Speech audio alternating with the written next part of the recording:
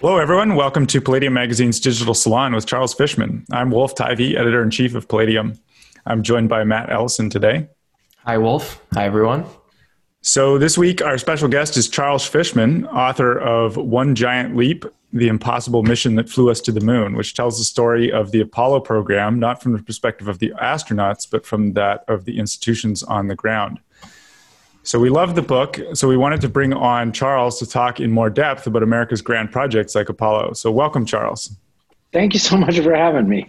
Great. America's grand projects. We're going to talk about all of them.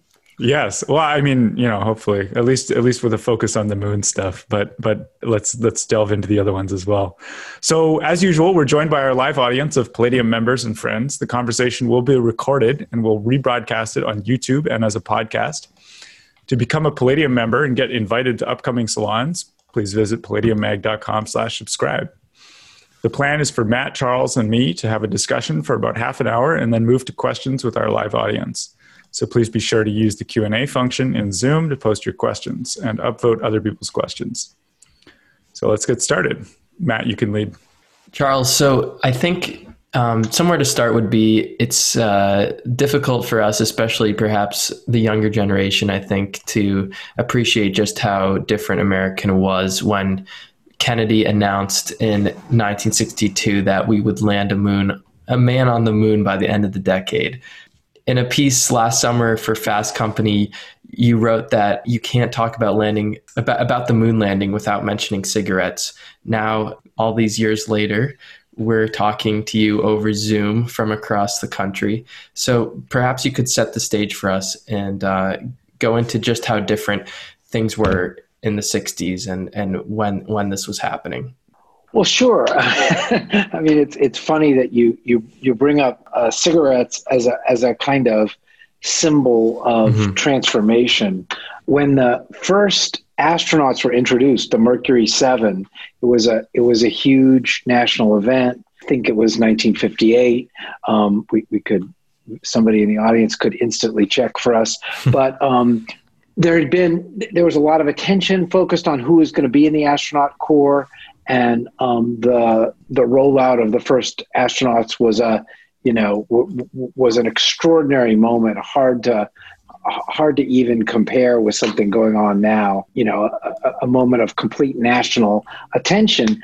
And at the press conference, the actual live press conference, the head of NASA was there. The head of the Mercury manned spaceflight program was there. The physician, the doctor who sort of led the team of people who picked these 7 astronauts from the candidates was on stage, and the 7 astronauts were there.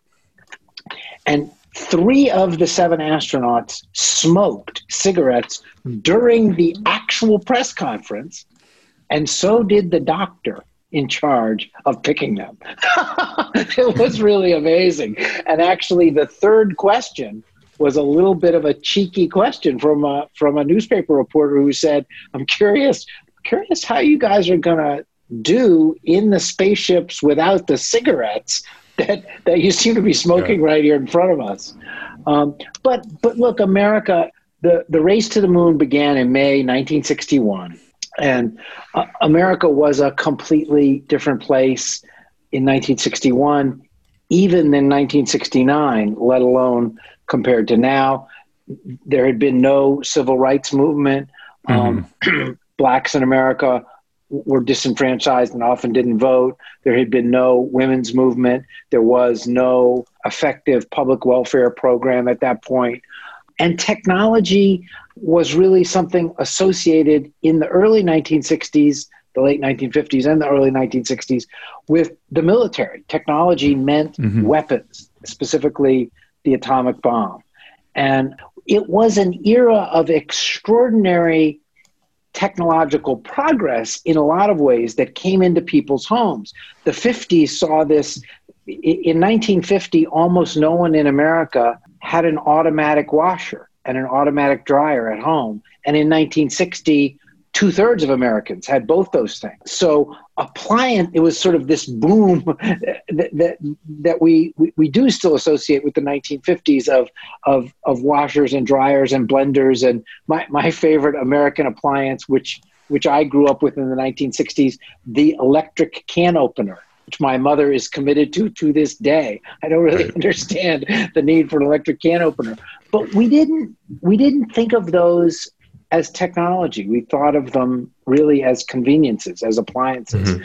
And computers were born to help the military effort, especially during World War II and the atomic age programs.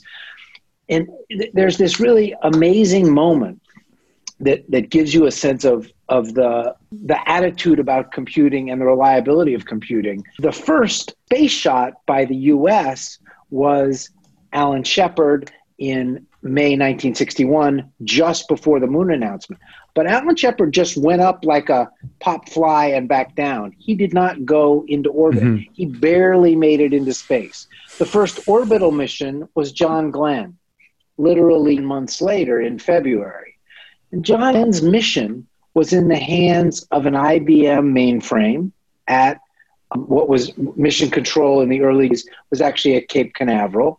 There was actually an identical backup IBM mainframe in the Bahamas in case something went wrong. And John Glenn's mission lasted 4.5 hours, something like that.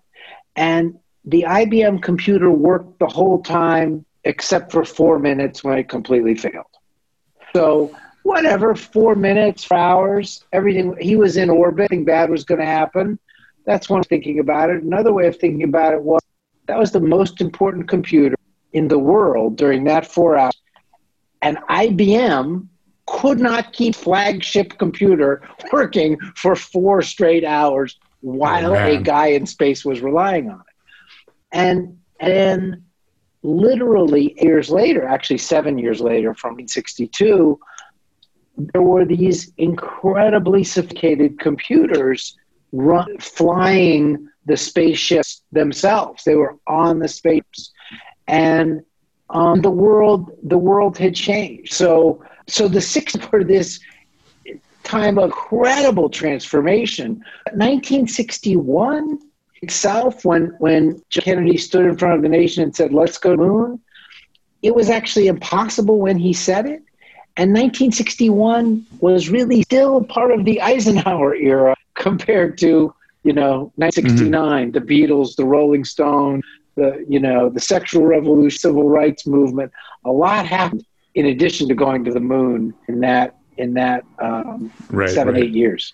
Well, I mean, so one of the things you're getting at there is about the sort of the reliability of the computers that they were using. And I think one of the points you raise in the book is just how much the Apollo program drove sort of this culture of precision in American manufacturing, especially in the computing industry. And so I'm curious to hear more about how Apollo affected the rest of American industry and American technology and so on. Like what were the effects there, especially of the sort of precision and rigor that they had in pursuing the moon mission? Yeah. So I should have done my math before we turn on the video, but the spaceships were going 5 miles a second or 6 miles a second. So this was unlike any other undertaking human beings had ever engaged in. In World War II, if you put atomic weapons aside, and that had to be done with incredible precision, but gunners were used to frame their targets, right? You fired, you overshot, you scrolled back a little bit, you overshot, you zeroed in. You couldn't. The precision necessary to get to the moon was just extraordinary. You could miss by half a second in terms of timing. And so Kennedy said, let's go to the moon on May 25th, 1961. The very first Apollo contract for work to be done to go to the moon was, I think it was August 8th. So it was about 7 weeks later, is the contract with MIT to provide the navigation to get to the moon. The very first contract was, it is really hard to get to the moon, and we want to hire the people who are going to do the actual flying first. Before we even have a spaceship or know what the spaceships are going to look like, who's going to build them, let's hire the people who are going to do the flying. So this was it. I think I argue in the book, and I'm happy to engage with people in the audience who may know more about this than I do, or may live in this world. I think Apollo for two things: for the digital revolution that followed, for which very little credit, and for an incredible transformation of American manufacturing. We kind of take for granted now. So one of my other arenas of ridiculous expertise is water. I wrote a book on water. Mm-hmm. I've probably been in 20 bottled water factories as part of my reporting about water. I've actually been to Fiji to see where Fiji water comes from. I've been to San Pellegrino to see where San Pellegrino water comes from. Mm-hmm. And bottled water is produced inside clean room condition. It's all automated. It's all sealed inside a little chamber the size of a small bedroom. It's all glass, no people inside. The first commercial clean room was the facility in which the lunar modules were assembled. It was created in the Grumman factory in Ireland.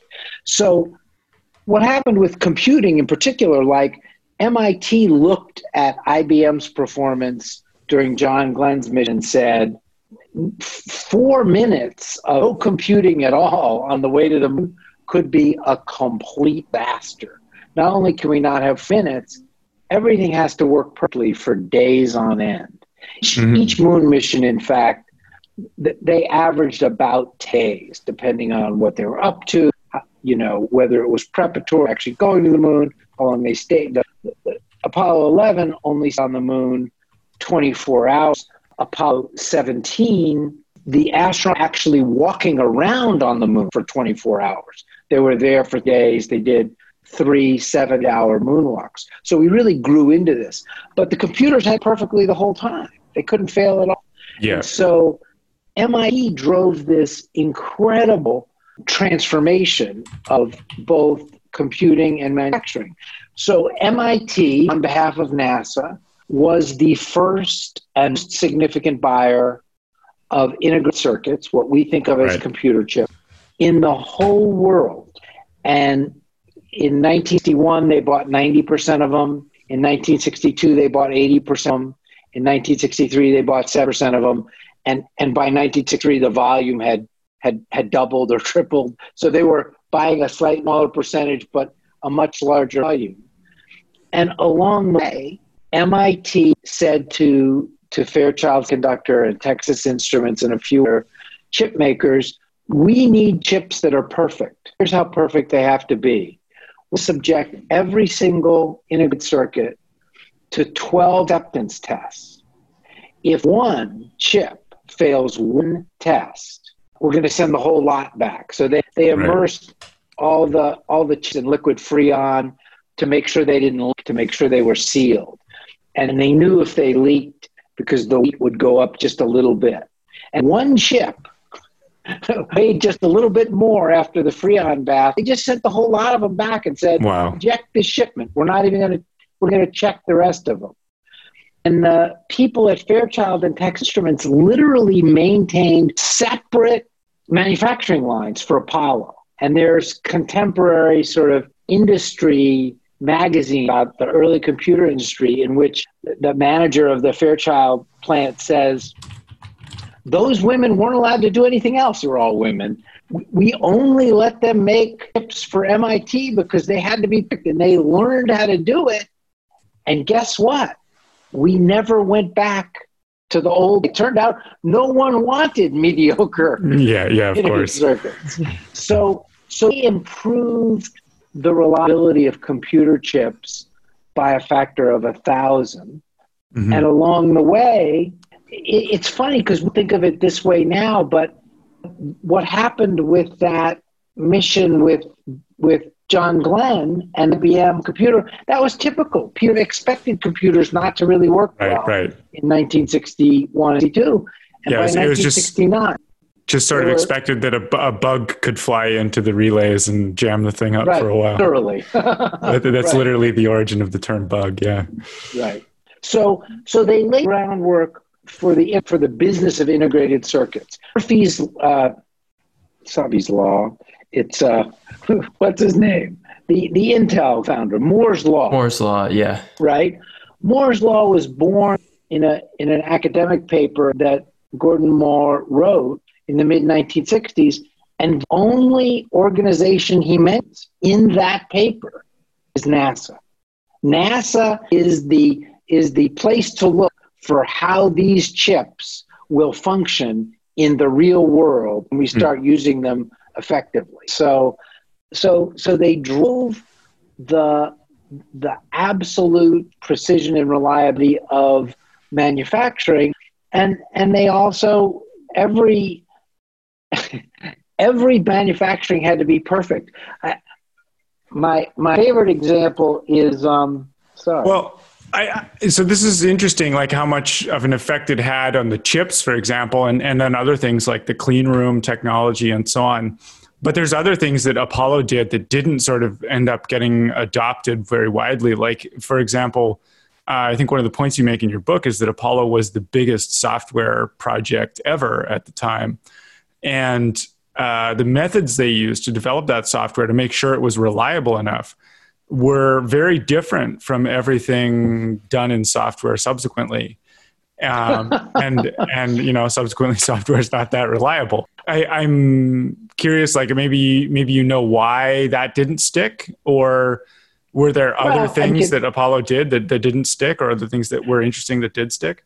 Yeah, I mean, I can give you a riff. Let me tell you one little story about the manufacturing that I was about to say. Sure. They took the top half of the lunar module while they were manufacturing it, and they turned it upside down in a huge framework, and they would gently shake it with a big white sheet spread on the ground underneath it to make sure that every single shaving and scrap and washer was out of the space. They were very careful all the way along. You had to, if you were going inside the lunar module to work on it or to test it, you had to boot up, or you wore a head cover, all the things we associate with.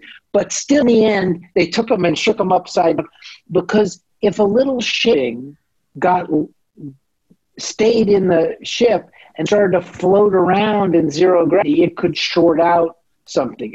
So there was this appreciation that space was different and the demands of this kind of manufacturing were different. Now, in software, and I think some of that it not only migrated into computing, and you read of how your iPhone gets made. Those techniques, whether they migrated directly or not, would be very. What Apollo did would be familiar to the iPhone people, and vice versa. The software was an incredibly demanding process, partly because the computers were small. They were the largest, most powerful computers in terms of memory capacity ever created at the time, but they only had 73K memory. So every single line had to do the work it was to do. There wasn't a lot of room for maneuvering, and the computers on each mission same, the spaceship computer in the man module, the spaceship computer in the lunar module, but each mission was a little different. And these were computers without much of the rewritable memory we're so accustomed to. Most of the programming was literally hardwired into the computers. Right. And so each mission was a little different, and so the programming was a little different. There were, at one point at MIT, 650 people writing software for 11 missions. And there was it's much different than the software, Microsoft Word, or the software even that runs your that runs the transmission in your car or that runs your microwave oven. The stakes were very high for even a small mistake. And so it was written, it was documented in this incredibly authoritative way so that you could go back and figure out instantly what was happening in the code, because there might be a moment in the mission when you needed to. And there's a wonderful example of that. In fact, a piece of solder, a piece from solder got loose in one of the missions. And I'm going to get it wrong. It's an even numbered mission. It was either Apollo 12 or 14. And it lit up a switch in the lunar module. And as would happen with going to the moon, the switch that this floating piece of metal kept toggling was the abort switch. Literally, the big red master abort button. If you're in trouble going to the moon, you press button, the spaceship takes over navigating and takes you back into orbit and safety. So a combo flight controller is just like, that's really not a button we want going on and off. And it was only active when you're flying to the moon and when you're flying back. So It was being toggled at their point. And there was a back and forth. Are you guys banging the abort button? Like that, you wouldn't do that. You know what I mean? It's not the kind of thing you would bang accidentally. A lot of back and forth, a lot of worry, because if you were flying to the moon and the little of solder closed the connection like it was doing before they started to fly to the moon, the mission was over. The abort switch would activate and they would go.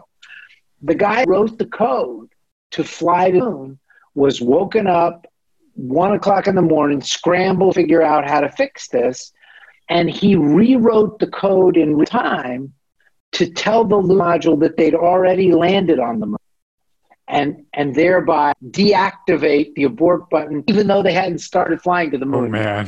But you needed to be able to go into those line by line at that moment and know what you're doing. And so I think two things happened. I think first, NASA gets a lot of credit for helping create the idea of software engineering.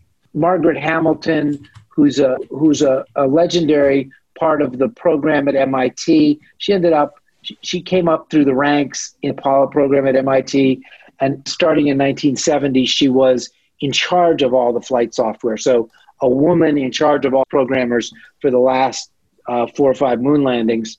She claims credit for popularizing the phrase software engineering. She said when we first started doing coding, and I would use the phrase software engineering, people at great engineering university would really laugh at me, like, you guys aren't engineers. In fact, it was a fun little aside.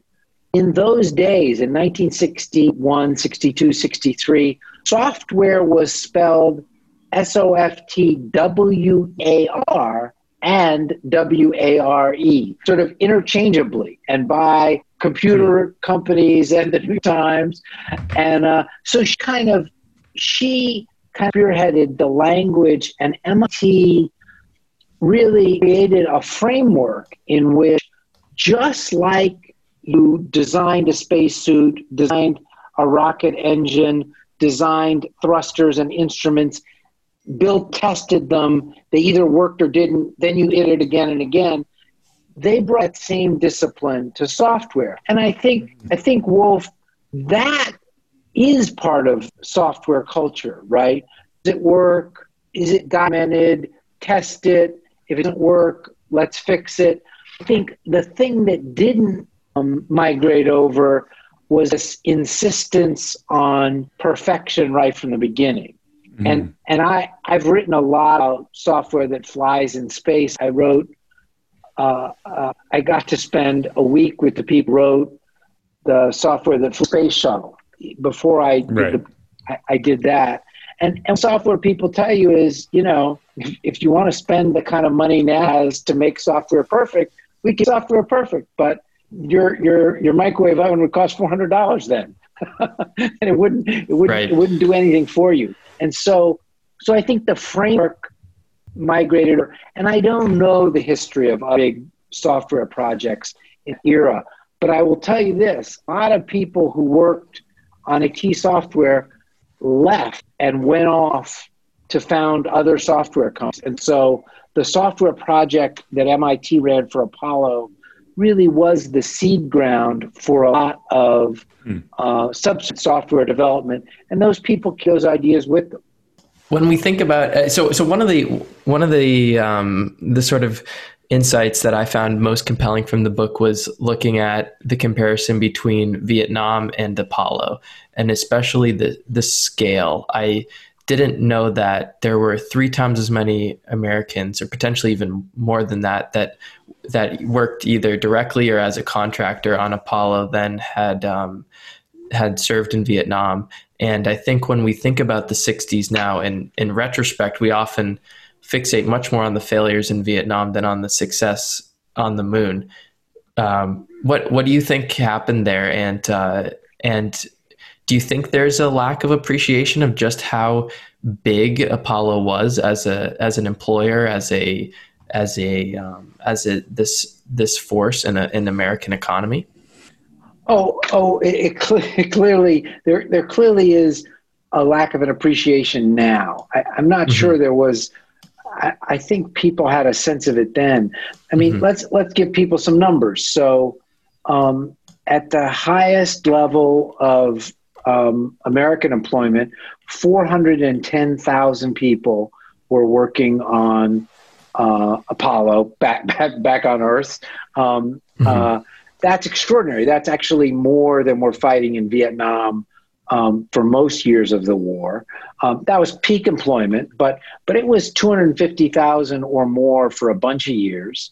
410,000 people, 20,000 companies doing Apollo work. So you think about 400,000 people and their families. All of a sudden, you're at 1.5 to 2 million people directly involved.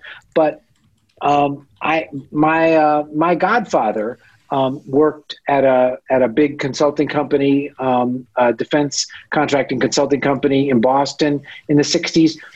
He was doing missile guidance. He worked right next to an Apollo group that was doing guidance for the Apollo missions. So he was immersed in that world, even though he wasn't working on it. So it was a huge sort of force, I think, not just in the economy, but in people's consciousness.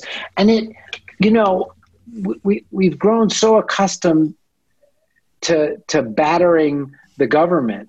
But it was, Apollo was originally estimated to cost between $20 and $40 billion and to get people to the moon by 1969.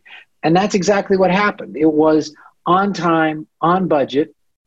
Actually, in actual dollars spent at the time, $24 billion. So the low end of the 20 to 40 billion. We sort of live in an era when somebody tells you something's going to cost 20 to 40 billion dollars. Yeah, it's like, that means 200 to 400 million. Right, exactly. And it was a success. It was 100% success. Even Apollo 13, which skated close to the edge of disaster, was turned into a success. And so there were individual years of the Vietnam War that cost more in out-of-pocket dollars, single years that cost more than going to the moon. And so here was a program run by the government that was a pioneering, technological sort of wrangle all the way to the very end. And it was on time, on budget, a success, even as this other, disaster was unfolding in slow motion, a disaster literally in warfare terms, a disaster for the 55,000 American soldiers who died, a disaster for the millions of Vietnamese who died, and a disaster in terms of the actual mission, which was to remind people of the, who was going to be the victor in the Great Cold War. And so I think what's odd, what I tried to get at a little bit, and I'm not sure the book, I try and mix in a lot of what was going on in the world, because I think it's hard to appreciate going to the moon without the context of both Vietnam and the Rolling Stones. This was the opposite in some ways of the Rolling Stones and the sexual revolution and the student protests. It was a bunch of people in white shirts, many of them 24 years old. But we somehow don't associate going to the moon with the 1960s the way we do Woodstock or Vietnam or student protests or Kent State. But at the time, it was part and parcel of it. And LBJ, who is a mixed record as a cultural observer, said all those things were revolutionary. The civil rights movement was revolutionary. Feminism was revolutionary. The sexual revolution, the music, all revolutionary. But you know what was revolutionary? Flying to the moon was revolutionary. And he was right. The fact that the people were wearing starched white shirts and literally used slide rules didn't mean that what they were doing wasn't really pioneering. And so it really was part and parcel of the 1960s. There was a huge civil rights protest at Cape Kennedy the day before the Apollo 11 launch. And the head of NASA came out and met the leader of the civil rights protesters. And they actually sat and talked to each other for almost an hour. And then he invited the protesters into the VIP stands for the launch. And he asked them to pray for the astronauts. And they were saying, the protest was pretty straightforward. People in America don't have enough to eat, especially in the deep South. How can we launch people to the moon? And right in front of the TV cameras, the head of NASA said, if we could not punch the launch button tomorrow and solve these other problems as a result, there is no one in NASA who thinks going to the moon is more important than whether you have enough to eat. But I'm here to tell you that it's the opposite. We should use everything we've learned to help solve those problems back on Earth. We're not taking resources from the problems that need to be solved here on Earth. We want to be harnessed to solve those problems. It was kind of it was the kind of thing it would be hard to imagine happening today with a senior official from a government agency coming out to have a civilized and thoughtful conversation with the people protesting what that agency was doing. And all the protesters showed up the next day and watched the moon launch. So, there was a little bit of a meeting of the minds. So that's like the 60s, I guess. And then I think one of the claims you make in the book is that now is another sort of moment of high optimism in space travel, and that it's sort of more optimistic now than it has been since then. Because of the efforts of projects like SpaceX and Blue Origin. So I'm curious, how far do you think that things are going to go? What's the vision of space travel right now? Why should we be optimistic about this, and how much can we expect? Well, let's pause a minute and appreciate that no one, the International Space Station is a colossal achievement, right? And I think maybe the people listening today would have an appreciation of this, but we've had people living and working in space for 20 years every day. They're up there, right? There's 6 of them up there right now, living and working in space. And that's amazing. But they're exactly as far from Earth as Orlando is from Miami, 240 miles, whirling around.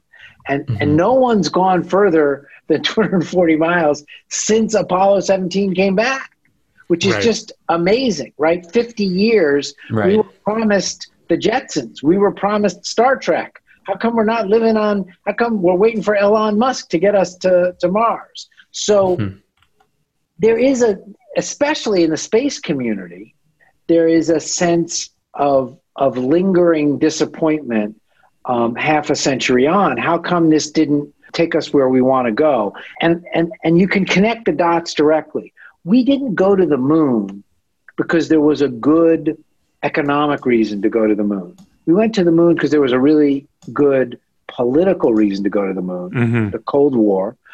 And as we were going to the moon, the mission kind of took over the motivation itself. And just going to the moon, the pure human achievement, building the pyramids, took over. Going to the moon was not like building the Panama Canal. Building the Panama Canal was this Herculean engineering achievement, not the same scale as going to the moon, but the same kind of idea. But there was this incredible economic motivation. Like, we knew why we wanted the path. Like, 3 countries mired themselves in the mud trying to get that canal built, right? For a reason. We didn't go to the moon and discover, man, we got to bring 5,000 people back here quick. There is some stuff to do here. We went and literally after Apollo 13, then Apollo 14 was a lock, right? Apollo 13 was a near disaster. We got to go back and remind everybody we do this perfectly. But then Nixon wanted to stop right then. He said, what are we doing? Like, we just keep going back. What's the point? In fact, 15, 16, and 17 took a car. They took this remarkable lunar rover, which changed the science we could do. And so the last 3 really had a science component that was hugely significant. It changed what we learned going to the moon, changed everything we knew about how the Earth was formed and how the moon was formed, and a lot about how the dynamics of the solar system. But there was no economic motivation, and that's why we haven't gone back. We don't have a lot of extra money to just go do cool things that are expensive at this pace. What's driving Elon Musk and what's driving Jeff Bezos is exactly the opposite. It's pure economics. Bezos and Musk want to bring the cost of a routine launch for payloads and people down from $100 million to $1 million. Those are both the actual numbers and the scale.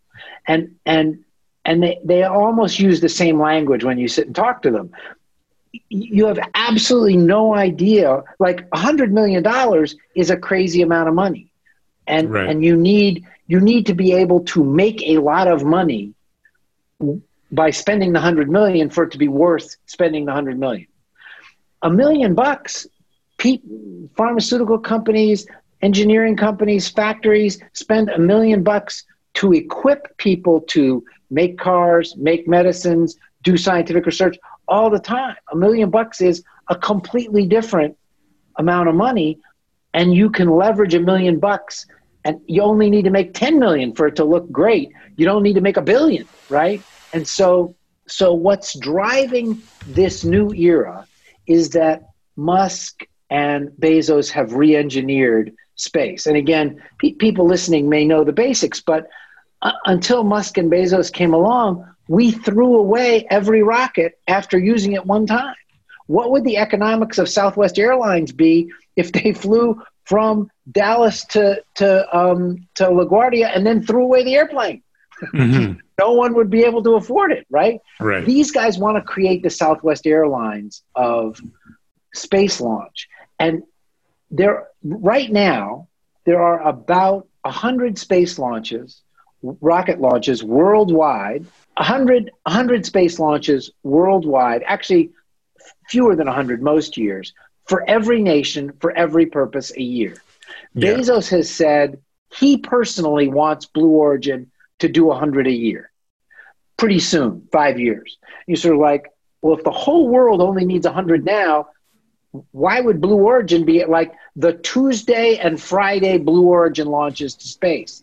And Bezos's response is the same reason you want 500 megabit internet speed when you could have had 2400 baud, right? You have no idea what people will do if you could bring the price down. Right. And so I think this is actually, we are on the verge of a step change in space. Here's a perfect example. There's an organization, there's a company that calls itself Planet, Planet. And Planet is a Silicon Valley startup that launches satellites into space. Here's what Planet does. Their satellites are about the size of a shoebox. Planet photographs every square foot of the earth every single day, one time. Your backyard, Uganda, the Vatican, every square foot of land area every day, at least once. That's how we know what's going on in North Korea, because Planet is busy photographing freight yards and train yards and movement of vehicles every single day. And that Planet has sort of been around for about 10 years, and it's a little bit below the radar screen for ordinary people.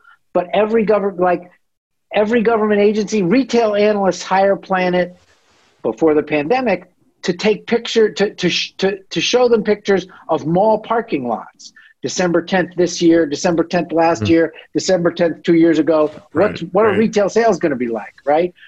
Planet's only possible because they launch on SpaceX rockets that are cheap. It's accessible. I think they've raised a total of $400 million for the satellites and the launches, and they're photographing every square foot of Earth every day. So what Bezos and Musk will tell you is, we have no idea who's going to be on the second Friday in May launch in 2026.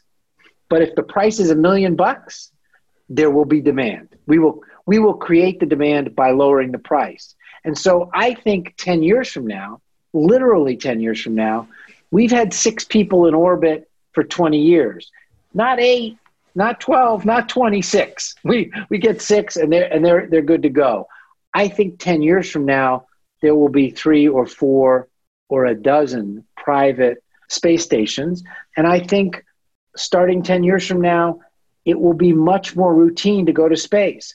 It won't be quote unquote easy or safe, but working on an offshore oil rig isn't necessarily easy or safe either, but the economics are such that it makes sense to do everything we need to do to get people out there. And I think there's another startup that wants to make optical fiber in space. And they have units on the space station making test reels. You're talking about 100 meters at a time of fiber to see how it works. And that fiber is 100 times faster than the fastest fiber we can make on Earth. Just routine in-space manufacturing. That's exactly the kind of thing people have been promising us for 40 years. And there it is. And their attitude is, the space station belongs to the government. That's a complicated place to do stuff. Get your act together and we'll make optical fiber that's 100 times faster than what we've got. And people will definitely want it. And the economics will be such that we can make it in space and bring it home. So I think we are on the verge. I think Bezos and Musk are driving a space transportation revolution for which there appears to be no demand now, but for which the demand will blossom when the economics are transformed in that way.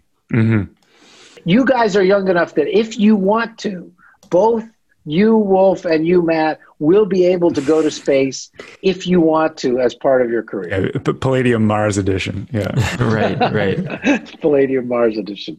Exactly.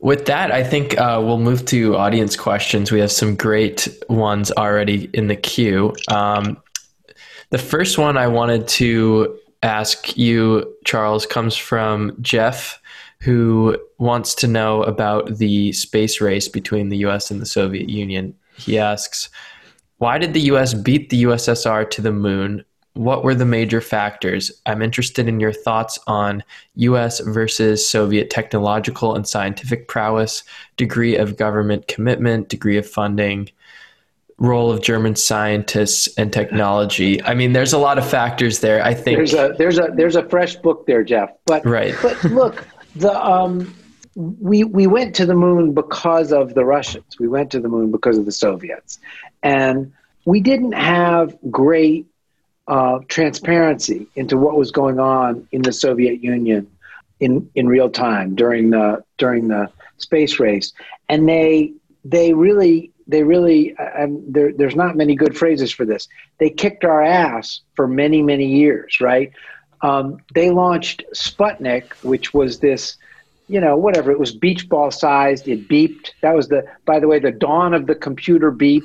Literally the first computer beep most people heard came from Sputnik, and that beep, you could tune it in on a shortwave radio. All the TV and radio stations broadcast it.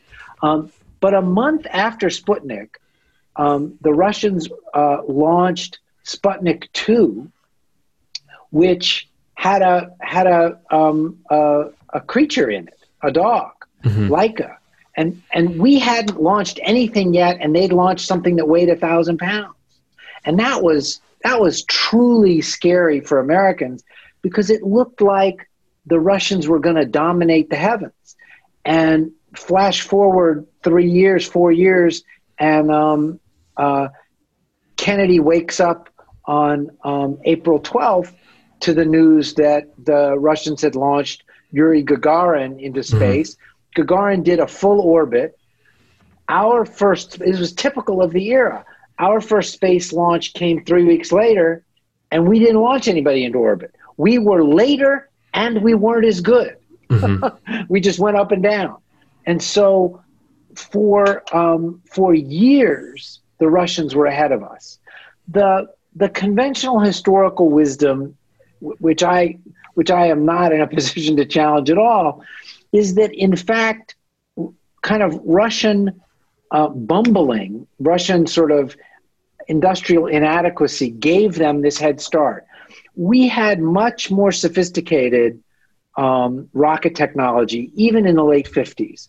And so our, and also nuclear weapons technology. So our nuclear weapons were as precise and as powerful as theirs, or more, but smaller. And so we didn't need big rockets to launch them. We had rockets with less launch capacity that were just as good at getting their payloads where they would have needed to go. They never needed to go there.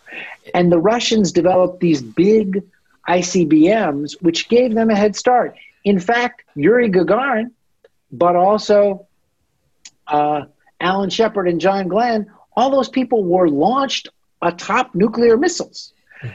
What happened is that when the missions became more technologically demanding, sort of as you got into two-seat spaceships, orbital rendezvous, the reliability necessary to go to the moon, be safe, enter orbit, get down to the moon, get back, and then get back, all of which requires incredible real-time computing, incredibly reliable, not just data and data handling and math, but a huge network of data gathering. The NASA, for Apollo, NASA created the first global high-speed data network. That alone, just the data network, employed 2,500 people full-time. Well, the Soviets just didn't have the oomph to pull all that off. So I think we were slow off the block, but the sort of both the organizational savvy of the United States and simply the manufacturing and industrial savvy eventually allowed us to overtake them.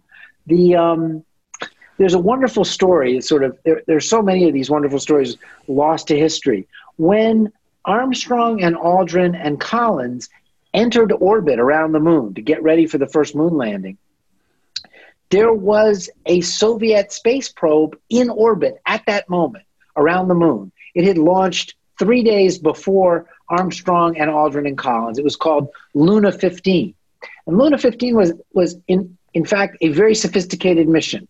It was a robotic probe designed to land on the moon, dig a hole, bring back rocks and dirt that hadn't been tainted by the spaceship actually landing and blasting the surface with rocket fuel. And then the top half of Luna 15 was going to blast back off from the moon and beat the Apollo astronauts back to Earth. And then the Russians would be able to say, look, we got moon rocks. We got them before the Americans. We didn't even need to send people. We just sent a robot. And it was a kind of it was a Hail Mary, except there were five identical spaceships just like Luna 15. The first one failed. They didn't announce that one. The second one made it to the moon. And a reminder how early this was in our understanding of geography and navigation. While Armstrong and Aldrin were walking around on the moon, were landing on the moon and getting ready to walk, Luna 15 slammed into a mountain on the moon as it was trying to land. A mountain that, God bless them, the Soviet mission planners didn't know existed. That was the end of Luna 15. But in fact, a year later, that one of the remaining identical probes went to the moon, scooped up the rocks, and flew back, doing something, in fact, at that moment that the American space program didn't have the robotic capability to do. Now, we flew humans to the moon, so if we'd paid attention to it, we could have. So the Russians were sort of chasing us right to the end, but it was much more of a stretch in terms of resources and the kind of manufacturing capability necessary. And sort of after the fact, we know there was a lot of complicated history. They lost the head of their space program right in the middle. Organizations matter, but individuals matter as well. That's Korolev, died in 1966, right. I think. Right. And let's pause one moment, though, and say, for the last 9 years, Americans have gone to the International Space Station on a regular basis on a Russian spaceship, Soyuz. We have until SpaceX launched a month ago or 8 weeks ago, whatever it was, with 2 astronauts, we had no capability to launch people since we retired the space shuttle. So the country that beat the Russians to the moon has for the last 9 years relied on the Russians to fly us into space using a spaceship designed in 1966 or 1967. Right. So they do get a version of the last laugh, at least for a little while. Yeah, until Elon gets to them. Until Elon comes along, exactly. I got to go shorter. You got questions piling up. Yeah. No, we got a lot of questions for sure. Okay, so Stephen Pimentel asks, to what extent has Amazon extended the so-called Walmart effect, and what effect will this have on the U.S. economy going forward? And can you explain, of course, what the Walmart effect is? Switching gears a bit, but I think, it's related on the question of Bezos, certainly, right? Right. Somebody knows the Fishman oeuvre. Yeah, but I guess the connection here, of course, is we're talking about American grand projects in general, right? So we're obviously focusing on Apollo, but there are all these other sort of big projects that end up driving the economy in a significant way, like Walmart. Right, and Walmart transformed the American economy. Walmart transformed the way Americans think about price, about quality, about shopping. We think nothing of buying sweat socks and chicken breasts and putting them in the same shopping cart. That did not happen before Walmart. And so, look, the first thing to say is that it's easy to underestimate. And so the Walmart effect is a book I wrote about the impact Walmart had across the U.S. economy on all those things. Walmart single-handedly during the heyday, 70s and 80s, single-handedly held the U.S. inflation rate down for the entire nation by about a point for many years in a row. That's an extraordinary achievement for an individual company, and all kinds of impacts from Walmart, good and bad. Keeping prices from rising for everybody is arguably a benefit for all kinds of people, even if you didn't shop at Walmart, even if you literally resisted shopping at Walmart, you actually benefited. And Walmart is still about 30% bigger than 40% bigger than Amazon, which most people find surprising. Mm-hmm. But Walmart's at $525 billion in business a year. I think Amazon's at about 300 right there billion. So big, but Walmart remains the behemoth in terms of pure dollars. But Stephen asks a spot on question. In the years of Walmart's super growth, Walmart's only growing at the rate of the economy now, or just a little faster. But for decades, Walmart grew at twice or 3 times the pace of the economy. Walmart set the rules of the retail enterprise. Everybody else, the people who made products and Walmart's competitors who sold them, had to follow the rules that Walmart was creating. Walmart created the ecosystem. Amazon is smaller, if it's possible to use the word smaller in reference to either of these organizations. But Amazon is setting the rules of that ecosystem now, and Walmart is desperately playing catch up all the time in terms of the online world. And so Amazon is actually exercising exactly the same kind of power alongside Walmart that Walmart used to. Amazon sets prices. Amazon digs in and dictates terms to big consumer products companies. We want it like this. We want it in this packaging. We want it in this size. We want it available in this way at this pace. And that's something that Walmart did for years and years. I think Amazon hasn't won the battle in any sense. In fact, the pandemic is great for both organizations, but what the pandemic has really done is teach Amazon's customers what the pandemic has really done is teach Walmart's customers to order their products online, which they had not been doing that much previously. Mm-hmm. Walmart's digital business, Walmart.com, in the first quarter of this year, first quarter, maybe it's the second quarter, in the pandemic quarter, grew 70%, which is just extraordinary. Now it's small. It's still, compared to, if you just take Walmart.com and compare it to Amazon.com, if you just compare online shopping at Walmart to online shopping at Amazon, Amazon's 8 times bigger. Amazon sells a lot more stuff online than Walmart does. But at the end of this year, it'll only be a factor of 6 because of how fast Walmart is growing. So in the short term, consumers are going to benefit from the Walmart effect migrating to the Amazon effect in terms of 2 big companies who want your business and want to find ways to make the shopping experience good in terms of delivery times, in terms of price, in terms of selection.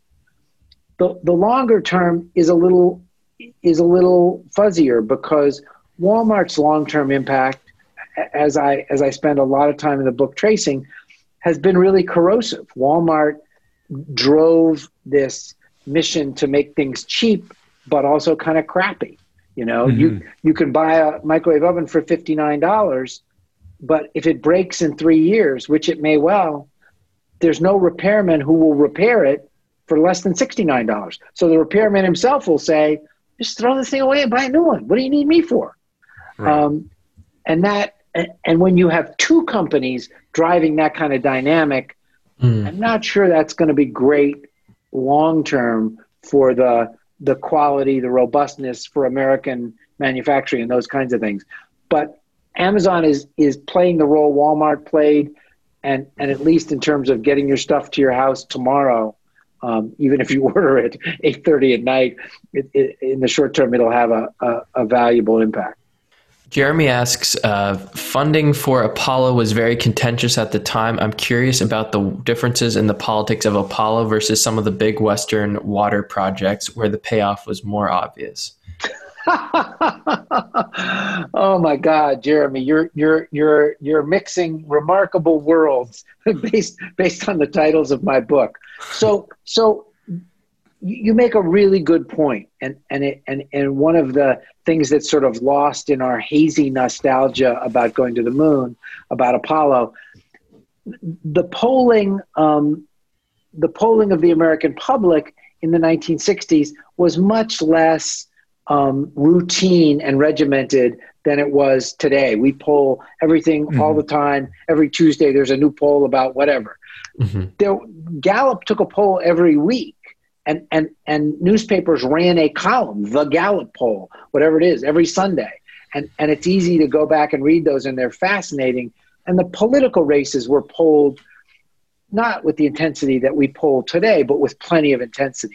The question of whether to go to the moon was only polled probably 5 or 6 times during the 1960s total by Gallup and Harris, At no point did even half of Americans think going to the moon was a good idea. And that was particularly true when you phrased the question, America is spending $14 billion going to the moon to beat the Russians. Is this a good use of money? Mm-hmm. B, a use of money that could be used for other, like that. When you phrased it, when you told Americans what it was costing, they always said it wasn't worth it. So public support, we have this image that we loved going to the moon. It was, the 600 million people watched that first moon landing on TV. It was a hugely absorbing event as it happened, but it wasn't hugely popular. And in fact, right after Kennedy's speech, right after Yuri Gagarin went into space, and then we went into space, and then Kennedy said, let's go to the moon, almost universal support in Congress. Within literally 18 months, 2 years, Congress was like, what is taking so long? Like, this is costing a lot of money. When are we going to get there already? And it had all been laid out. Like, there were no broken promises in 1963, right. But Americans didn't have any more of an attention span then than we do now. In fact, it's a little sad to say, but when Kennedy was assassinated, LBJ used Kennedy's commitment to going to the moon as a kind of memorial to sort of strong arm the money to keep Apollo going. Here's an example of how remarkable the sort of positioning was. Jackie Kennedy met with LBJ on the day before Thanksgiving, on Wednesday, in the White House, and John Kennedy had been killed the previous Friday. So this was 5-6 days after the assassination. They were still living in the White House. She met with LBJ in the Oval Office to say thank you for what you've done for my husband and the nation and for my family, and we're gonna stick around here in the White House for another week or two if that's okay. And at that meeting, which lasted 15 minutes, she said to President Johnson, I would like you to rename Cape Canaveral Cape Kennedy in honor of my husband, the president. And LBJ was so captivated by the idea that he picked up the phone and called the governor of Florida during the meeting. Hey, it's Johnson here. We got this great idea. And the next morning, he announced to the nation at his Thanksgiving address, imagine having to give a Thanksgiving speech 6 days after the assassination of John Kennedy. As part of that speech, he said, we are renaming Cape Canaveral and the spaceport, America's spaceport, after President Kennedy. So he kind of locked in, First Lady Jacqueline Kennedy was intently focused, whole books have been written about this, on her husband's legacy. And she knew that if we landed on the moon, he needed to be part of that. His role needed not to be lost. And what remarkable savvy and presence of mind to ask Johnson to name the spaceport after her husband. And he announced it on Thursday, and on Friday the signs were painted and hung at the newly renamed Cape Kennedy. So the funding ended up, it was a challenge for Johnson, but space funding peaked in, he was killed in 63, 64, the budget year 65. I think funding peaked in 65, 66. And then the funding tailed off even as the missions picked up, because the hard work was in building rockets and spaceships, and you had to pay those people while you were doing it. And then the missions came a little later, but the employment and the spending started to tail off in 68, 69, and 70. So I'm not sure we would have gone on time or at all if Kennedy hadn't been assassinated, sadly. How this compares to the Western water projects, all I'll say about that is sort of to tap the same theme from earlier in our conversation. the Western water projects had this incredible coalition of economic interests behind them. Farmers, land developers, miners. Here's what we're going to make the desert bloom. And so that money was motivated in a different way. It was a great land sale, and it worked. You know, we're still the parts of California we live in. We only live in because of the Great Western Water projects. So speaking of budget pressure, Stephen Pimentel asks, to what extent was the Apollo program killed by budgetary pressure from the Vietnam War and the Great Society? In a word, was space killed by too much guns and butter? Well, that's a great question. I think the moon. I think the moon landings themselves had plenty of excitement for a while, but even they tailed off. I may get the mission wrong, but it's in the book.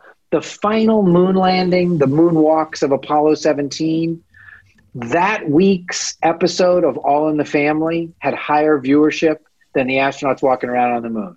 Yeah, those guys are doing it again. I want to watch Archie Bunker. Right. And so, yes, the Vietnam War cost an incredible sum of money, 10 times what going to the moon cost, right? And happened right in parallel along the same lines. And the Great Society programs were productive, but they too were expensive. But there wasn't a really coherent argument for what we were supposed to be doing in space and why we should be spending the money. And so I think what really deflated the space program in the 1970s, and I'm not sure this is always popular with long tenured space historians, but it was just a lack of vision. It was a lack of a persuasive vision of what we were going to be doing, how it would be valuable, and why it was worth money. And here's the steps, along with, Americans, the Chinese are embarked on an incredible 20-year program to get Chinese astronauts into space, to build a little space station, to go and land on the moon. And you know what? If you look at year 1 and year 3 and year 7 and year 9, and you look at the plan and you look at what they did, they're doing it. Mm-hmm. And nobody's screaming in year 11, this is boring. Why are we doing this? They're just chugging along. We aren't that good at those kinds of programs, but we didn't actually get a good argument. And people often say, God, the era of exploration of the world, Magellan, Lewis and Clark. Lewis and Clark were on an economic mission, ladies and gentlemen. They were out there, writing down everything that we could go exploit and warning the native tribes that we were coming. I read this whole account. The story of the flag on the moon is really funny. NASA almost forgot to take a flag and had to scramble right at the last minute to construct a flag that would fly. It's got a little curtain rod that you pull the flag out under. The flag rode outside the lunar module because it was designed and made so late. And I ended up going and reading about flags through history and the flags Lewis and Clark took. And Lewis and Clark packed 46 flags of this size and 19 flags of this size. They flew a flag at every one of their campsites. Well, they weren't celebrating, this and that. They were warning people, these are the folks who are coming. You're going to want to work with us. And so there wasn't a great economic argument for going into space at that moment, except for weather satellites and communication satellites and stuff like that. And so lots of other things ended up taking precedence, whether they should have or not. That's why I think what's happening now is a lot more sustainable, because it's going to be built on people who see economic value in going to space, investing and then spending money to make it happen. Right. Like Elon's theory with the spaceship is that it's going to, the Starship is that it's going to pay for itself with the internet satellites. Right. Right, exactly. And, whether all that comes to be exactly the way he said, Elon Musk is flying human beings into space in a spaceship that he and his engineers designed from scratch. And so I would listen closely to what he's arguing for, simply because he's developing quite an impressive track record of doing amazing things. So I have a question on the impact of Apollo with respect to SpaceX and Blue Origin. How much are they building on the technological and institutional legacy of Apollo versus having to sort of reinvent things from scratch? I mean, I've heard some interesting anecdotes, like Blue Origin going and recovering one of the Saturn V boosters to get an example to work from. And then, of course, I imagine they're all working through the NASA documentation. I'm curious how much you know about how much they're actually drawing from the Apollo legacy. Well, the head of rocket propulsion for Blue Origin used to do rocket propulsion for the space shuttle main engines. So they hired somebody with real oomph. But it's interesting. The two SpaceX astronauts who are on the space station right now, the first two astronauts launched on a private vehicle into space, they are NASA astronauts on sort of on assignment to SpaceX. And they're both deeply experienced space shuttle astronauts. They both have two space shuttle missions.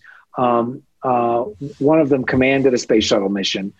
So they're deep in the NASA culture. And NASA's pretty conservative about changing things. If okay, tell us what you think we could do better. We'll run some tests on that and see what we can do. And what those guys said in their pre-launch press conferences with reporters is, we've seen SpaceX. Like we one of the things we were assigned to do by NASA is help you design the interior of a modern spaceship. The SpaceX Dragon capsules all touch screen, a few physical switches, but it's operated the way an iPad is operated, which took incredible engineering and lots of human factors work. How should it work? We're going to be in zero G. You need things to be predictable. You need to not have to think, I'm going to reach for this. It's going to do what I need it to do in a split second. And they said, we have made suggestions to SpaceX engineers and had changes made in 8 weeks, taking those suggestions seriously, that would not have happened in 2 years at NASA. So the culture of SpaceX and Blue Origin is going to be very different in exactly that way. We have confidence in our engineering. We understand the risks. We're not afraid to iterate. But Wolf, what you said, well, Jeff Bezos paid to recover a Saturn V, a cluster of Saturn V engines, but not so Blue Origin could study them. I don't think he just thought it was important to get that artifact back. And Jeff Bezos, if he decides something is important, he can spend $300 million.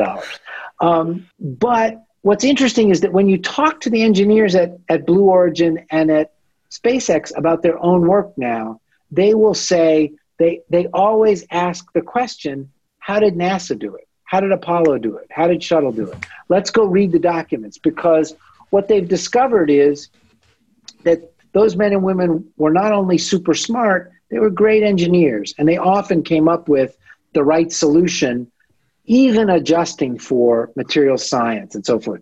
The physics of flying in space hasn't changed. And so however much they advance the cause, and having, if there's anybody in the audience who hasn't watched the SpaceX and Blue Origin rockets fly back from space and land, bolt upright, perfectly on the ground, it is a thrilling thing to see a rocket land butt down, right? In the case of Blue Origin, not far from where it took off. It is amazing. Go on YouTube and just Google SpaceX landing, Blue Origin landing. Notwithstanding what they've done to revolutionize rocket travel, they clearly have not just tremendous respect for what's been done, they go check it out. All that documentation is available. It's public domain. And sometimes even given the advances, there are things there that inform how they do it now. So what would Apollo do? What would NASA do is a little bit of a slogan inside both those engineering cultures. Mm-hmm. Do you happen to know how much in the landing development, how much they drew on say like the X program in the early 90s where they landed a rocket on its tail using an F-16 avionics system? Yeah, I do not. My bet is they went and looked at that, but that landing butt down like that is something NASA didn't do. Yeah. And the key to that is the design of the rocket so that the aerodynamics work coming back, and you've got the right kind of fins and controls, and then incredible computing power. You need the rocket really needs to know where it is and be oriented in space as it's coming down and be in control of its trajectory in a remarkable way. And then getting the thing to be, bolt upright requires really fine tuning of rocket thrust in a way that we didn't have to going in the other direction. So I don't know, but my bet is that the engineering of that particular thing is where they both kind of pioneered. I think we have time for just one or two more questions. Marco asks, and I believe he's sort of referencing your points about the geopolitical motivations behind the space race for Apollo, but also I think what you said more recently about the Chinese space program as well. That might be a thread here. He says, could we re-engineer conditions to motivate space advancement on a political basis again? And if so, how? Potentially, I guess some folks are calling it a new Cold War with China. Is that enough to motivate space along some dimension as well? Yeah, I'm not sure I would call it, I would say re-engineer.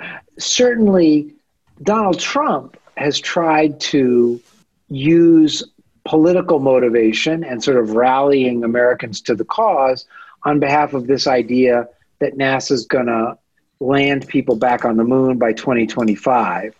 And there isn't a strong economic reason to do that. The reason to go back to the moon, in fact, is to get ready to go to Mars. We don't, Elon Musk notwithstanding, we don't have any idea how to fly to Mars.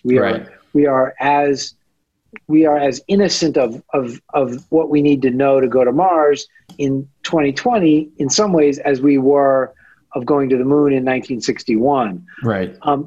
I guess what Marco's asking is, could there be a space rivalry like there was in the 1960s that would motivate a government space program like NASA or private industry to compete with the Chinese? And I think there could be. I don't know nearly enough about China, the politics of what's going on between the U.S. and China and Chinese space program to know if we're going to end up feeling like we have to challenge the Chinese in space as their program advances. Could China start to use its space program as a way of demonstrating its technological prowess and its sort of rightful place on the global stage? Absolutely 100%. What I would say is that I'm not sure that would spark the United States in the same way that the rivalry with the Russians sparked going to the moon. Going to Mars is a really complicated, really demanding project. And Trump has already said we're going back to the moon.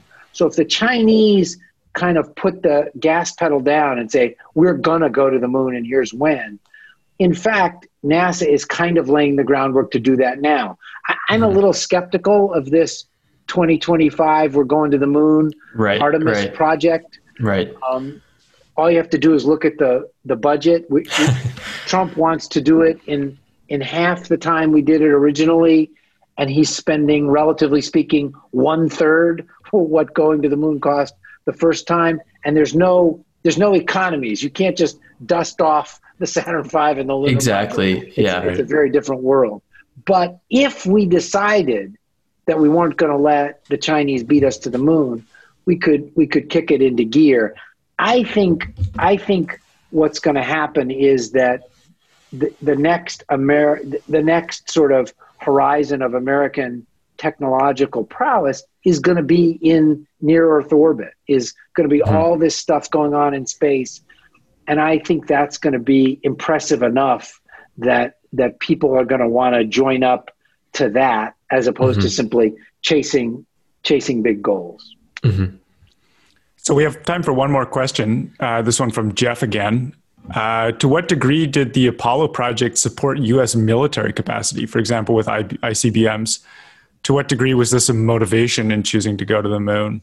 Well, that's a great question. The Eisenhower did this remarkable thing in determinedly separating the American space effort from the military, at least in the early days. And Apollo was, in fact, determinedly separate from the American military establishment during the years we went to the moon. Let's go back a half step, Jeff. A lot of the technology that allowed us to go to the moon, especially the navigational technology out of MIT, literally the gyroscopes and the navigational computers, all that stuff was developed at MIT. It was developed to fly nuclear weapons. It was developed to fly to navigate the early nuclear submarines. The first nuclear submarine to pass under the North Pole had an MIT computer and navigation engineer on board during that mission. So the military technology and the development work that had been done migrated into the space program. And there's no question that all of these big defense contractors, Northrop Grumman, North American Aviation, everything that was done at Draper Labs, which became independent from MIT as the moon landings ended, that stuff migrated right back into the military. Draper, which was a division of MIT during the moon landings, most of their work is defense work now. And during the shuttle era, NASA certainly had a partnership, a kind of, at least in public terms, a sort of below the radar partnership with the military, launching secret military satellites. And the military has its own space shuttle, which we know almost nothing about. It's unmanned, a kind of, looks like a miniature version of the actual space shuttle. And there's nothing but speculation about what the military does with it when it's in orbit. So I think there was a lot of cross-pollination in advance, and then afterward. I didn't find anything in my 4 years of research that would indicate that the military was sort of secretly behind this, or that NASA was secretly reinfusing its technology into the military to do things that wouldn't have been possible otherwise. But it's simply that what got developed to go to the moon turned out to be useful in all kinds of ways in the military, and it absolutely migrated over there. Yeah, there's one comment on that question that actually I'd love to read out because it seems so relevant here. So John says, it was absolutely huge, not just the ICBMs, computers, lasers, GPS, plastics, CNC machines, everything. Someone once made the note that the true culmination of the technological advancements of Apollo was actually Desert Storm because of the technological advantages like night vision, precision weapons, stealth, composite armor, tanks. We beat Iraq's sort of Soviet model army, all based on Apollo tech. If you traced it back. Okay, I'll go with John. John answered the question better than I did. I mean, yes, of course, the GPS that guides you to the nearest Steak and Shake or In-N-Out Burger or whatever. That was all military technology to start, and actually there's a legacy some people might not know. Civilian GPS is fuzzed up a little bit. The military gets a much cleaner version, a much more precise version of GPS navigational technology. So there's still a military component. So yes, that is all true. The kind of things that were developed to make Apollo and then shuttle in terms of material science possible, infused right back into the military. And in some ways, the military took it and ran in a way that the space program didn't have the resources or the vision to. All right. Well, I think that's a good place to end. So we're just about out of time for the formal portion. So Charles, many thanks for joining us. This was a fascinating discussion. Let me have one final word. We didn't. Okay, go for it. We didn't wheel around into this zone, but the whole point of retelling this story for me, last year was the 50th anniversary. So I wrote the book, One Giant Leap, to tell the story from the perspective of those 400,000 people back on Earth. And there were great scientists and great engineers, but the remarkable thing is that the spacesuits were hand-sewn by women using Singer sewing machines in a factory in Dover, Delaware. The computer software, for the most advanced computer, there were no disk drives. There were no flash drives. There was no actual computer memory of the sort we think of. The computer software was hand woven, one wire at a time, by women in former textile workers in a factory in Waltham, Massachusetts. So it was in some ways, it was this remarkable all hands on deck effort, and being able to look at it from the perspective of the people who made it happen back on Earth. It's not only no disrespect to the astronauts were then, and to this day, the ones who are still alive would tell you, we got to go. Our jobs were hard. We couldn't have done it without the people who actually built all of the things, all the technology we relied on. And so that's the sense in which One Giant Leap is a little different book. The astronauts are characters, but the book really focuses on the people who made the mission possible back on Earth. And so I just wanted to say that's sort of the point of retelling the story. Right. And so thanks again for the audience for joining us. And just to reiterate, the book is One Giant Leap, The Impossible Mission That Flew Us to the Moon. I think there's a new paperback edition will be released in September 22nd and contains a new chapter. Yeah, a new chapter about space travel today. So it's available for pre-order now. If you enjoyed the Salon and are not already a Palladium member, please be sure to sign up at palladiummag.com/subscribe to get invited to future events and participate in the community. So thanks, everyone. We'll see you next time.